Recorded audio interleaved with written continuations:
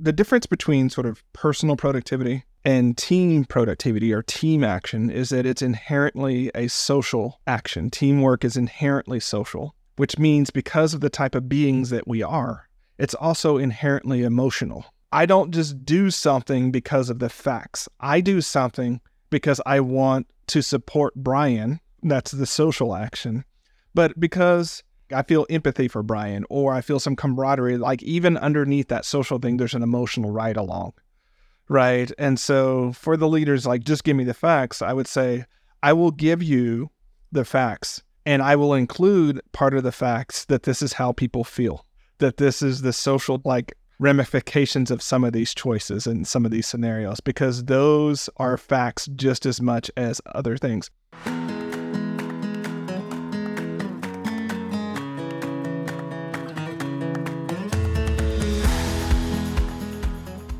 In her book, Conversational Intelligence, Judith Glaser wrote, "To get to the next level of greatness depends on the quality of our culture, which depends on the quality of our relationships, which depends on the quality of our conversations. Everything happens through conversations." Welcome to Conversations, powered by Quantivos.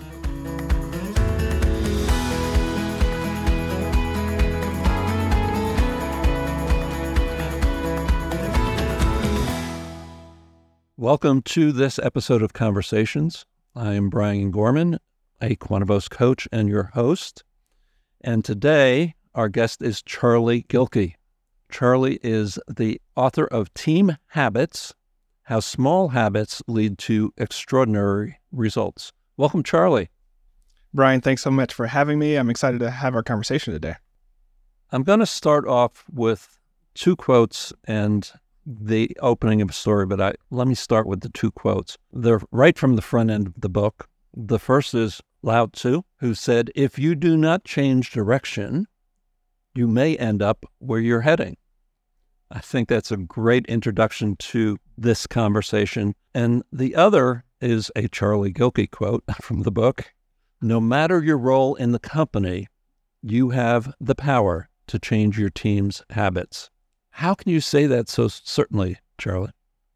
Well, it's a bit of a sleight of hand, but I need to unpack that a little bit. So for the rest of the day's conversation, when I say team, I mean something pretty specific. I mean the 4 to 8 people that you spend 80% of your time working with. I'm not talking about your organization. I'm not talking about your department. I'm talking about those 4 to 8 people. And for the sake of our conversation today, Brian, I'm going to assume that me and Brian are on the team, or we're on a team. We know each other. We know each other's kids and, what our interests are, what our favorite songs are. Like, it's Brian and it's Charlie. Now, in that context, if Brian and I show up for a team meeting and it's me and Brian, and that team meeting sucks, Brian and I can say, you know what? That was not cool, right? Let's not do that again. Like, where we are heading is not where we want to go. So let's change that together. And that actually expands to your core team. And I think what people forget about is at this team level, your team leader is also part of the team, right? We want to make this artificial distinction between, well, there's us and then there's her, and she's a manager or the team leader, and then there's the rest of us. But at the team level, she's a part of the team too. If she's in a meeting and it sucks, she probably wants it to change too, right? And so when we take that perspective, then we all have a role to play. We all have some co-agency in this. We are not merely victims of the things that we do to each other, right? If I propose a bad meeting and then run a bad meeting, Brian can come to me like, "Charlie, I don't know where you're at today, but that one wasn't it," right? And we can fix and solve it together. And I think one of the fundamental things I want people to take from team habits is this idea of co-agency with how we're treating with each other, and realize that that's actually what leads to high performance, and realize that treating each other as the individuals that we are, doing our best, trying really hard, probably overwhelmed, is the single best way to avoid the very thing that we don't like that organizations do to us, which is treat us like indispensable cogs that just, get moved around in those types of ways. So that's why I have the confidence to say that. Thank you. You said a couple of things, illustrated a couple of things around the theme I want to come back to. But before I do, you begin the book by referring several times to the broken printer. And the broken printer shows up elsewhere in the book as well. Why is that such a good analogy for team habits? Every organization that I've worked at or consulted with has at least one broken printer that everybody knows about. And sometimes that printer has been there so long, it's got like an employee number and a name. It's like, oh, Tom in the corner. Like it doesn't work, but like it's just there, right? And on the one hand, the printer itself, it's not that big of a deal. But the downstream effects of that broken printer are huge, right? Because the printer's broken, we don't print out agendas and handouts during meetings. And so we're trying to talk over each other's phones and tablets and computers, and that's not working for us. Or it's time to present something to the big boss, and we hit the printer, or we hit print, and Tom starts spooling it out, and then we realize that, oh crap, it's going to have that streak down the middle, and I got to redo it and figure out how to do it all over again, and we're scrambling. I can go on and on and on. The interesting thing to me about the broken printer is that it's at most a $500 decision that someone can take 30 minutes to figure out how to fix. It's not an insurmountable problem, and yet it causes these setbacks and frustrations and sort of, fork my life moments on a weekly basis. And it's been shown in, morale studies and in all sorts of workplace studies that minor setbacks, like a broken printer and what it does to you, have an outsized effect of your morale and rapport with your team. It makes you hate work just because the printer doesn't work. Now, as much as I talk about a for real broken printer, because many of us understand that, it could also be the other things that we do, like the CC thread from hell, that no one likes, that no one wants to be a part of, and yet when it's time for us to send the email out, we CC everybody because that's just what we do. And so I call them broken printers because they're just those minor things that we have gotten blind to, and we've accepted it, that it's just the norm of work, but it doesn't have to be that way. And I want people to pay more attention to that. When we first started talking, you talked about team as, for example, you and me. And you said, and we know each other's kids and the pets and so forth and so on. That's a theme that I really harp on, I think, very often on the podcast and with my clients. The importance of that person-to-person connection, not just that role-to-role connection. And so that really moves us into the first bucket, if you will, of team habits in the book. And let me just run down what those buckets are. First, there's belonging, decision-making, goal-setting and prioritization, planning, communication, collaboration, meetings, and core team habits. And then you end the book with team habits are political, so play the game and create your team habit roadmap. You begin the book with belonging, and you also say, always start with belonging. A piece of that belonging is knowing the people on our team, knowing their lives beyond the work that they produce virtually or physically in the workspace with us. Why do you say always begin with belonging? I'm going to start that, but I'm going to give you part of the secret code that's not in the book and that's not there intentionally. When I started writing Team Habits, I very quickly realized that it was a book about power. Fundamentally, it was a book about power. Who has it? How do you get it? How do you transmute it? How do you use it? Right? And I'm like, oh crap, I know where the book would land if it's a book about power. And it would create a meta conversation that would not be useful for our actual readers and what we're trying to do. But in this context, I can unpack it a little bit because it to show the importance of belonging. So there are 3 dimensions of power at play at work, in any organization really, but at work, right? And we only typically talk about 2 in the business landscape. So we talk about personal power. That's what I can do by myself with my own knowledge, expertise, know-how, and things I could do on that side. Personal power, power 2. On the other end of the spectrum, we have institutional power. That's the power over things. That's the power over people. That's the power over budgets. That's the power over different types of things, right? And it's what I can do because of my position in the organization. So much of the tension at work is because it's all on the person. Even books like It's the Manager actually puts the bonus of team change on the manager, and I think that's fundamentally flawed, right? Or it's about changing leadership structures that creates a leader, not leader scenario that gets us into a place where people don't feel agency. And Brian, it's missing the huge dimension of power that's available to all of us, which is interpersonal power. That's the power that Brian and I have together that we don't have separately, and that we don't need institutional power. And it's more than just what I can do by myself or Brian can do by himself. So that's power with. To really lean into power with, you have to know and trust and feel a belonging with other people, right? You have to feel that sense of partnership. You have to feel that sense of appreciation, respect, so on and so forth. And here's the funny thing. I'm going to sound like a coach, but I am an executive coach and an author, right? When you choose a paradigm, you reinforce the paradigm. So when you choose the paradigm of institutional power as a problem-solving vector, you reinforce that paradigm of institutional power as a problem-solving vector. So only the manager can fix the printer.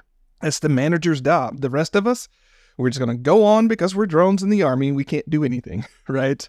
But when we choose interpersonal, then we can say, wait a second, it's not just Brian's decision. It's not just Charlie's decision. It's ours to come together and figure out together. So belonging, the practices of belonging, I really do call them practices and team habits. And there are small things like remembering that when we bump into each other, like those natural things that happen throughout the workday, calling it out as a bump and saying, hey, Brian, you bumped into me on that one. It's cool, but let's talk about it. And even that simple team habit avoids it turning into a personality conflict, avoids it turning into Brian against Charlie. No, just Charlie that day was walking around a corner, didn't see Brian, bumped into him and had a million things going on and kept going. That's all it was, right? So when we start with belonging, we get that. And the other thing I'll say real quick is you can have a performing team without good belonging, without high belonging. You cannot have a high-performing team that does not have high belonging, because that team will not endure. People will leave. The inevitable friction and burnout and pressure and intensity will have people go and look for other opportunities. That team will actually break itself apart. However, if there's high belonging where people can solve problems together, can talk about some of the things going on, and really feel that sense of camaraderie, they're going to stick together and figure out how to make it work. Whereas when you don't have belonging, as soon as that next opportunity comes to bail, they will. There are a number of things in there, Charlie, to dig into. That belonging gives me a sense of commitment beyond myself. It gives me a reason to do my best. It gives, like you said, it gives me a reason to stick around. And as I'm listening to you, again, that can happen inside that institutional power organization. We can still develop that interpersonal power in our team, which goes back to your earlier statement that anybody has the power of changing team habits. You mentioned bumping when you started answering my last question, and bumping may be that walk around the corner physical bumping into each other, but that's not the only bumping you mean. So tell us a little bit more about bumping. It could be that teammate that never threads in Slack, right?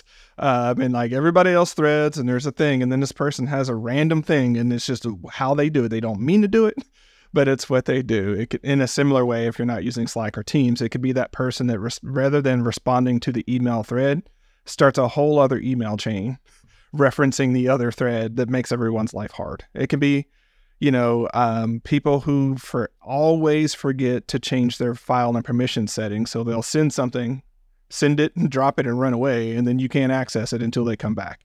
That's a case of another bump. It could be that excited team member who really does have a good heart that talks over everybody because she is so excited to get the ideas out and be involved in the conversations, and doesn't actually realize that she's crowded out other people. Right?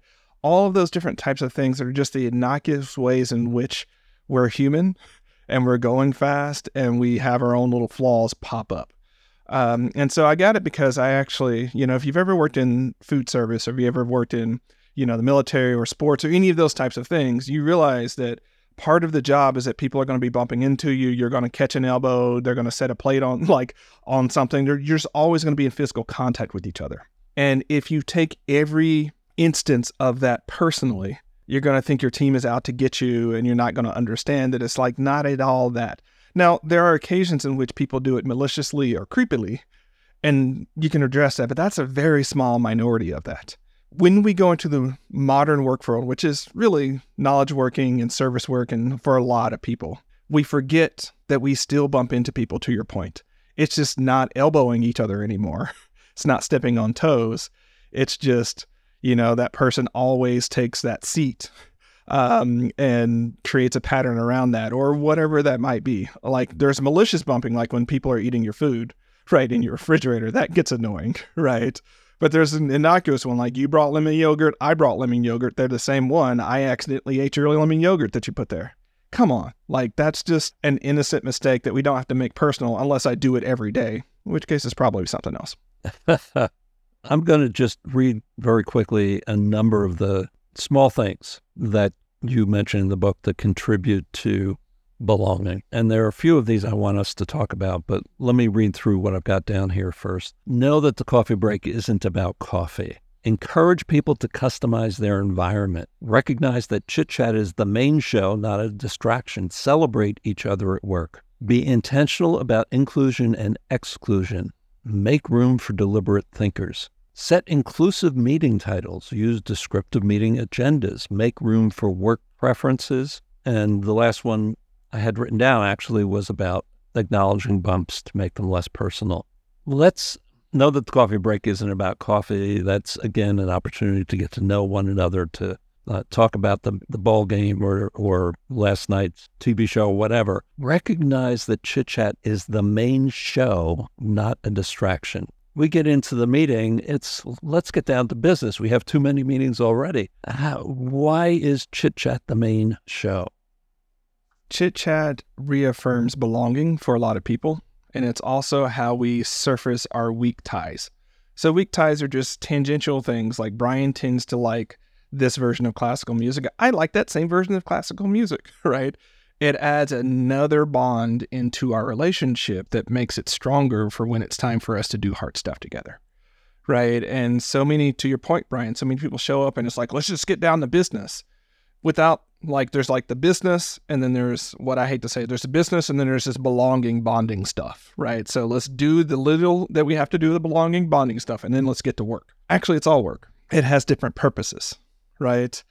And there are plenty of people out there who would say, if they could, we do 30 minutes of updates that no one really needs and don't get to talk to each other, which we do really need. Why are the updates more important than us talking, right? Why have we so valued that piece? Because that could have been an email, but we can't have this real-time conversation via email. We can't get the tone. We can't laugh about things. We can't check in on each other and see if we're okay via an email update. So I'm pushing back and saying, like, why do we value the senseless 30-minute update and disvalue the relational component of work, instead of saying, maybe what would happen if, and I talk about this later in the chapter of meetings, what would happen if we let our teams determine how they wanted to show up with each other and what they needed and what propelled the work forward? And if they spent 30 minutes talking and laughing and having a good time, and then got out of that meeting and did even more work and got more work done because they felt that sense of belonging and safety and rapport and knew what was going on, why would we say, no, don't do that, right? You're going to have this meeting that you don't want, or we're just going to cut that and then you're not going to get as much done. If we're really looking at outcome-focused work and really taking that seriously, I think a lot of people need to let go of how those outcomes happen and let the team determine some of those types of things. So if you have a team that does a lot of chit-chat, because that's how they build belonging, because that's how they build teamwork and collaboration, because that's how they de-stress from the work, maybe you let them do that and determine how they're going to solve for the other, sort of 7 types of team habits, versus being like, you can't do that and this is how you must show up at work. Set inclusive meeting titles. Weekly team meeting, isn't that inclusive? It could be, right? I'm talking more of things like, Q4 marketing strategy as a meeting title, right? Who really can show up and contribute to that meeting really powerfully? Can the full team do it, or is it really just 2 or 3 people talking? Or if you're wanting that to really be about planning and problem solving, maybe it's not a strategy session because, again, that particular word we have connoted to mean that some people do that and other people don't, right? Maybe it's the marketing troubleshooting session where people can come in and talk about that thing and feel like they have some senses to that. So a weekly team meeting can be inclusive in that very way if that's what people understand, right? But I think there are some other types of meetings to where we can really rethink what are we trying to say by that meeting title, and is the very way we're setting it up leading to the very disengagement that we see during the meeting and wonder why they're not contributing. Well, they're not contributing because you called this a type of thing that they're either not good at or haven't been invited into that conversation really. So they're just showing up because they have to. Make room for deliberate thinkers. I'm one of those. Don't call me into a meeting that, even if it has, especially if it doesn't have a descriptive or inclusive meeting title, don't call me in and expect me to be able to just run my mouth about our marketing challenges. Tell me what the topic is. Send me an agenda ahead of time. Let me think about it so that I have something meaningful to contribute. And if that doesn't happen, make it okay to say, let's all go back and think about this some more and share your thoughts on Slack or email or when we come back together in 48 hours. I know some incredibly brilliant people who have been literally driven out of organizations because they don't hang out at the coffee pot. They don't respond well to those immediate call meetings and so forth.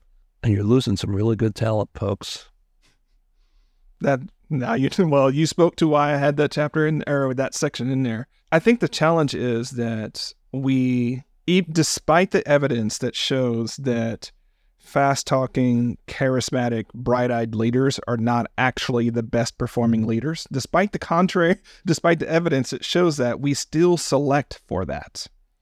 And so what ends up happening is we think high-value contributors think fast, talk fast, can solve any problem on the fly, so on and so forth. And we build meetings around that, even though, again, there's plenty of evidence that shows that is actually not the ideal form of leadership or the only way of showing up. And so, to your point, you mentioned all the things there. And even in the meeting, if you need to be an ally for a teammate that's a deliberate thinker and have the ability to do so. So, you know what? Stop real quick. We've been going really, really fast. Let's take a beat. Let's take maybe 30 seconds to collect our thoughts here. Brian, I'm curious, in that time, is there something that might come up for you that you would like to speak to? Even just that pause can invite them back in and be like, I'm not sure about this, but here's what I'm doing. Or just making it okay that we can take a beat, collect our thoughts. And the other way that we can do that is, as a team habit, not demand perfect answers all the time. Right? Just be like, So I will tell my team, even though I can be the person with the gift of gab, I'll be like, okay, team, I've got 11% of an idea here, or 11% of a plan, right? It's missing a lot of pieces, but I wanted to put that out there because I also know I have some very great deliberative thinkers on my team that will help me go from 11% to 90%, right? But I also make room for those same deliberate thinkers to be like, I think this now, but I might want to come back and revisit that after I'm thinking about it a little more, right? This is how we make room for belonging. Because again, those deliberate thinkers feel appreciated and seen and respected for their unique talents, because we know at a team level, we need the sort of quick starts and fast runners, but we also need those deliberate thinkers to come back behind and be like, you know what? Here's 17 things that we didn't talk about or think about at the meeting that I think we need to put into the plan. And I'm now ready to talk about some of those without feeling like a naysayer. Right. I want to move on to decision making. I don't know how many leaders I've coached over the years, and the vast majority of them say, I just want to decide on the facts. Just give me the data and I'll figure it out. So Charlie says, at work, decisions are inherently social. They're also inherently emotional. That doesn't bode well if I just want to decide on the facts, Charlie. Yeah, I would rather tell the truth, the complete truth, than the incomplete truth and have that be what goes. But yeah, any decision, when you decide, so the difference between sort of personal productivity and team productivity or team action is that it's inherently a social action. Teamwork is inherently social, which means because of the type of beings that we are, it's also inherently emotional. I don't just do something because of the facts. I do something because I want to support Brian. That's the social action. But because I feel empathy for Brian, or I feel some camaraderie, like even underneath that social thing, there's an emotional ride along, right? And so for the leaders, like, just give me the facts, I would say, I will give you the facts, and I will include part of the facts that this is how people feel, that this is the social, like, ramifications of some of these choices and some of these scenarios, because those are facts just as much as other things. And if they say, well, I meant the quantitative information, then I would also push back and say, so the only things that matter are things that we can count? Is that what you're telling me? Because think about your own relationships, right? Most really important business decisions, or all, I will go as far as to say all, include emotional and social dimensions as well. What comes to mind in listening to you there is Amazon and I think it's Nike have just recently been put to task for upping their expectations of people back in the workplace. And, the fact is, quote unquote, that's how we build or sustain our culture. The fact is, that's how we orient new people. The social and emotional impact on people who have either been working a much more hybrid work experience or have been working virtually for many years. Man, you got to consider that. You got to consider that. It's just a part of the reality. Remove decision-making bottlenecks. And you talk about different levels of decision-making, even down to the individual contributor. This comes to my mind in a couple of ways. One is the mega organization where everything has to flow up and back down. And the other is in the organization that's moving beyond startup and the founder still holds the keys to everything. We are, at Quantibus, are actually working with one old industry, if you will, client that within their industry, it has been command and control. It has been top down. And they are literally working with us through group and individual coaching to shift the culture to a Stanley McChrystal team of teams where decisions are empowered even at the individual contributor level, where they're the most knowledgeable. But I'm the most knowledgeable not by passing the situation up to 5 levels of the chain to have my boss's boss talk to your boss's boss to make a decision to pass it back down, but where I can talk to Charlie and we can decide and act. That's removing a decision bottleneck. The other, and if you would talk to this a little bit, is the startup founder who just doesn't know how to let go. There's a reason why Stanley McChrystal and I are really simpatico on this particular piece. We both served in the Army, right? We both served in places to where you could not do command and control and have a effective fighting force and an effective team. You had to empower people to make their own decisions, right? And so I want to ask you to repeat that, Charlie, because it is so antithetical to the image that people have of how the military functions. Yeah. So there are major changes in the way the military has run itself over the last 2-3 decades. And the modern soldier, the modern sort of unit actually has teams of teams in the way that Stanley talked about it. Like I grew up during that era as well, simply because it is impossible to have a fluid, agile, effective fighting force with command and control. Like the information relays are too long. The commanders that are further away from the battlefield don't get enough information. By the time you describe enough of the information, the situation has changed and it's now different. And so we've had to empower and really train for soldiers to be able to think on their feet, squads to be able to move as an element, for companies to be able to be self-sustaining. And so people, a lot of times, Brian, people push back. It's like, well, that's great, but like, you don't understand, Charlie. Like, you don't understand large organizations. It's like, actually, I do, right? It turns out, right? I think you don't understand fundamental human nature. I'll say this real quick to add into that. If we actually paid attention to how much people's time costed, we would really, I think, upend the dominance of command and control, because by the time I have a $50 decision that then someone else has to weigh on, and then someone else has to weigh on, and then someone else has to weigh on, and it goes all the way up the chain and then all the way back, that $50 decision has now become a $5,000 decision. But we didn't spend the $50. We didn't spend the $50, right? But then we're going to have a conversation about how everybody's not doing their jobs because they're overwhelmed. Why do you think that is, right? So, you asked me to speak to the founder who's learning to let go. The trick with founders is that typically they got there because they were some kind of unicorn that was able to rapidly process a situation and be a really effective generalist. And because of sheer immersion in whatever they were doing, they developed a lot of expertise quickly.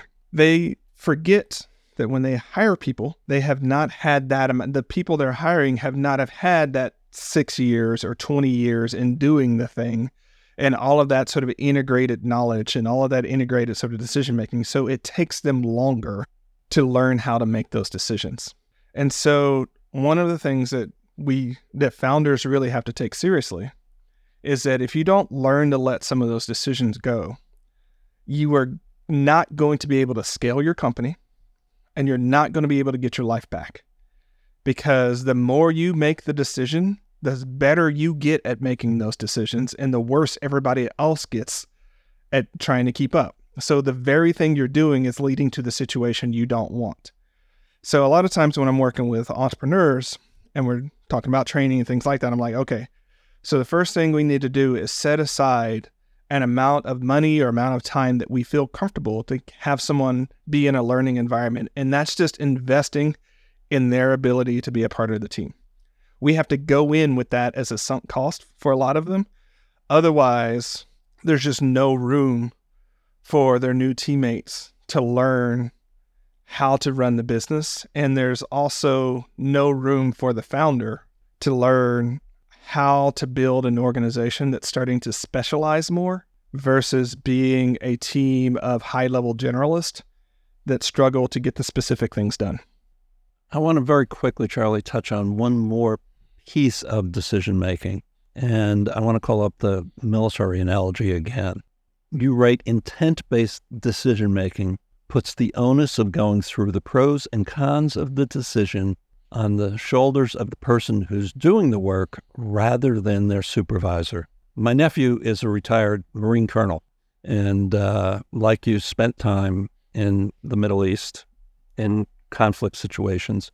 And he introduced me to the concept of the commander's intent, which is, very much along the lines of what you were talking about. We need to know what the intent is. We need to be crystal clear on what it is that constitutes success here. And then we need to be able to dance with the dynamics of the situation as it changes. That's an important piece of decision-making in today's business world as well, because, and our listeners have heard me say this before, I truly believe we are at the early stages of the equivalent of the Industrial Revolution. COVID sort of kick-started a lot of things that have been nurturing and bubbling under the surface for a long time. But now we've got AI, we've got so many other things that are just going to continue to disrupt the work environment, the business environment, what it means to be a workplace. And so even the front lines has to understand the intent of the work that they're doing, and then let them frickin' do it. we are going to have to wrap up pretty quickly here, and there's a lot that we didn't cover, but I hope we gave people a flavor of the fact that small habits can make small changes in habits can make a big difference. If you would just briefly touch on, because again, it sounds so antithetical to what I was told growing up, team habits are political. Nobody will disagree with that. So play the game. My mother was very successful in business, and she always told me she understood the politics, but she didn't play the game. So part of what I'm doing there is playing with our image of what we see as what counts as political and what doesn't, right? And so in some sectors of the American psyche, right, it's political means bad. And so if you're playing a political game, you're playing a bad game. But really, when you think about the broad concept, it's just influence and getting groups of people to do things, right? That's at core what politics is. Getting your team to change its habits is getting a group of people to do a certain thing. That's a political act. That's a social and political act. Now, my point about playing the game is that if you understand it, you have to speak to, hearts, minds, and hands at the same time. You can't just come with the facts. People are not going to change just because of the facts. Those facts have to respect where they're coming from, respect their feelings, respect the dynamics of the group, right? And so when I say play the political game, I don't mean the nefarious dog-eat-dog, pork barrel game that we all hate that's a part of politics. I'm talking about play the game of understanding that you're moving a group of people in a certain direction.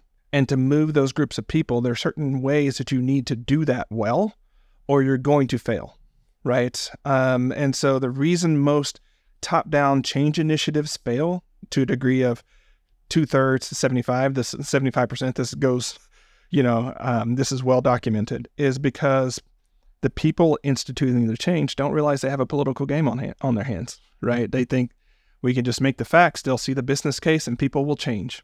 Sorry, no. That is not at all the way this works, right? That's decades of my career, and I know well that's not how it works. Yeah, and so changing your team's habits, and again, as much as I've talked high level throughout this conversation, I'm talking small habits like leave 5 minutes at the end of a meeting so that you can capture next actions. That's a meeting team habit that if we actually practice it at a team would transform a lot of things. It's like the simplicity of it is subversive. But if we just practice that for a quarter, things will unlock. But to get all 5 or 8 of us to do that consistently is going to require a champion. It's going to require someone really moving us along, telling us the story of the change, keeping us out of bad habits that we've got. That's a political action there, right? And I also have the other sneaky thing here, Brian. I'll tell you, I haven't told many people.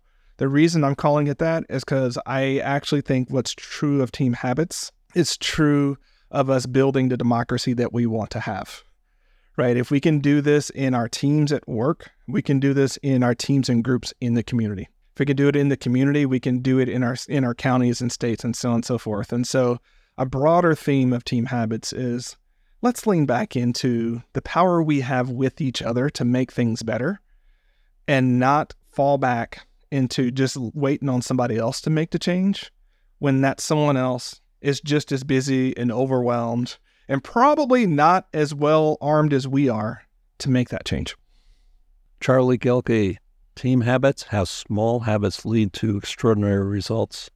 Thank you for this conversation. Thanks so much, Brian. A real treat to be here.